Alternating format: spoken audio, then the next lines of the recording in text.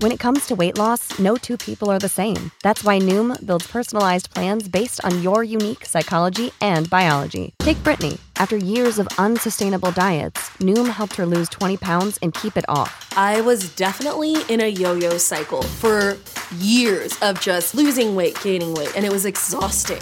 And Stephanie. She's a former D1 athlete who knew she couldn't outtrain her diet, and she lost 38 pounds. My relationship to food before Noom was never consistent. And Evan, he can't stand salads, but he still lost 50 pounds with Noom.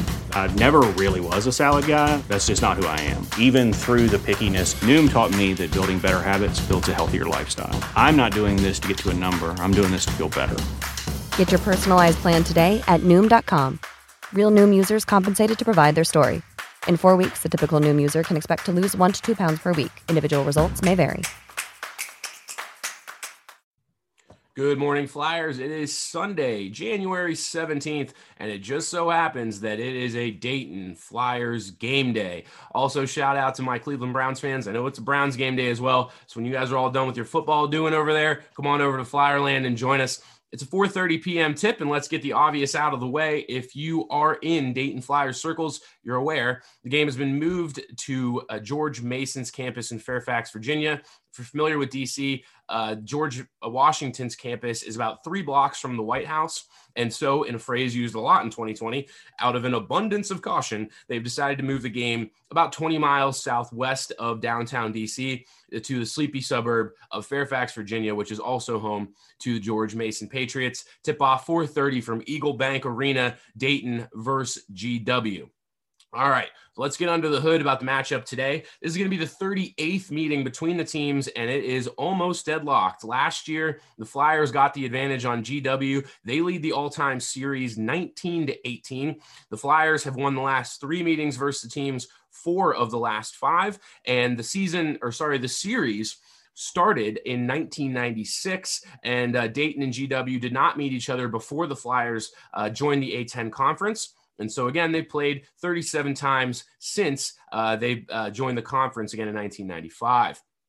The two teams have not played twice in a season since 2012, so that'll be a new trend this year. To be honest with you, I have no idea why the Atlantic 10 Conference decided to pair up Dayton and GW. The conference gets nothing from having these 2 games.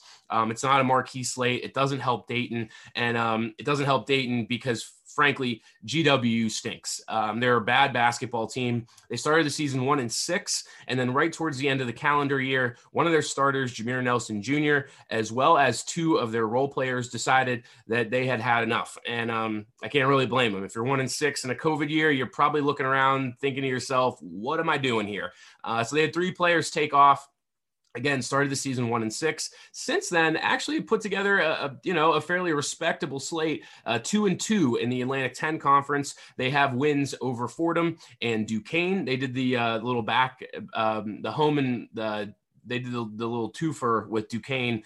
They played 2 home games, Saturday and Sunday. They lost the first and beat Duquesne in the second, 75-73. Which brings me to my next point. George Washington is a very bad defensive team, so you have to like the Flyers to probably score about 75 points today. GW has given up 75 to most of their foes this year. And I really don't see today being any different. Right now, they are ranked as the 286th best defense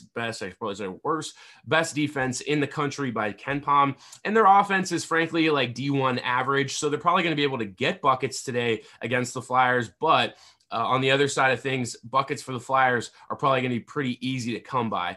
Don't really have to get into their personnel too much because, frankly, this game just falls right into the bucket of just win no matter what. It's a who cares, you won next game type of game here today. And these are games that we talk about a lot in the A10 Conference that are frankly fruitless. There's no reward for winning this game. You just have to avoid the blemish of losing to a team like George Washington that is currently ranked 203 in the national landscape. Again, mentioned they're 3-8, started 1-6, 2-2 right now in the Atlantic 10. If you want me to dig into their numbers a little bit, they're a fairly okay offensive team. Like I said, D1 average. They're shooting about 52% effective field goal percentage, 34% from the perimeter. So they're probably going to be able to get some three-pointers since Dayton has been unable to chase teams off the line, and teams have shot a pretty effective three-point percentage for the Flyers. Getting under the hood a little bit is Jamion Christian is in his second year leading George Washington, their coach.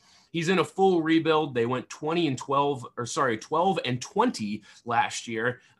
Mixed it up and did the thing where I switched them. They were bad last year. And with the 3 departures on the team, they are smack in the middle of a total rebuild of the program that's probably going to take a few years. If you want to know why they're in a rebuild, just Google Mike Lonergan. There's a whole story about him and the athletic director and a fallout. They hired a guy named Maurice Joseph. He had 3 years there. He didn't do well. He got fired, and now they have to rebuild it all over again. I don't know if GW is going to be able to rebuild their program. Back up to where it was in the 2000s. And it's a tough job right now. The Colonials haven't been to the tournament since 2014, and that is their only tournament appearance since 2007, when they had that run of 3 straight tournament appearances. And you might remember one of those was a year that they went 16-0, and that was the only undefeated year in the A10 up until your Dayton Flyers last year. Took a look at the lines before I jumped on with you today. The Flyers line opened at 140.5. It's already down 2 points to 138.5. And then the Flyers opened at an 8.5 point favorite. That is also down 1 point now to 7.5. I said last game right here that the Flyers were not going to cover, and they hit the over. They did hit the over, and they covered. Today, I have a weird feeling about Dayton being able to get their offense going today, scoring a lot of points, and then maybe in garbage time, GW makes up the difference. So I'll say Flyers cover 7.5 today, and we hit the over. As I look at the VCU game, I do kind of think this is going to go the same route. And what I mean is GW took a 7-point loss last Wednesday to VCU, 84-77. They were down 6 at the halftime break. GW jumped on them early in the second half to take a 14-point lead, and then they cruised. GW made it look a little bit closer than it probably should have been at the end in garbage time, chipped in a few, and got it to a 7-point disadvantage for them for that 84-77 final. So I do kind of see it playing out a little bit similar today. I think the Flyers are going to be good for 75 points. I think GW is going to be able to get buckets against the Flyers. So let's say Dayton covers, and we're going to hit the over at 138.5. And it's a good time to remind you that if you're sitting around today and you want some pregame coverage, I'm going to be live on 1410 ESPN radio starting at 3:30 p.m. Eastern with the Talking Out Loud pregame show next week. Coming to you with the post-game show against VCU live from Timothy's Bar and Grill. Today, doing it right here in the Talking Out Loud studios. So I hope you'll join me. 3:30 p.m. pregame show, getting ready for Dayton against GW. 4:30 p.m. tip from Eagle Bank Arena in Fairfax, Virginia. If you're going to join us and if you're going to watch the game today, all I ask are 2 things. You wear red and you be loud. We'll see you there.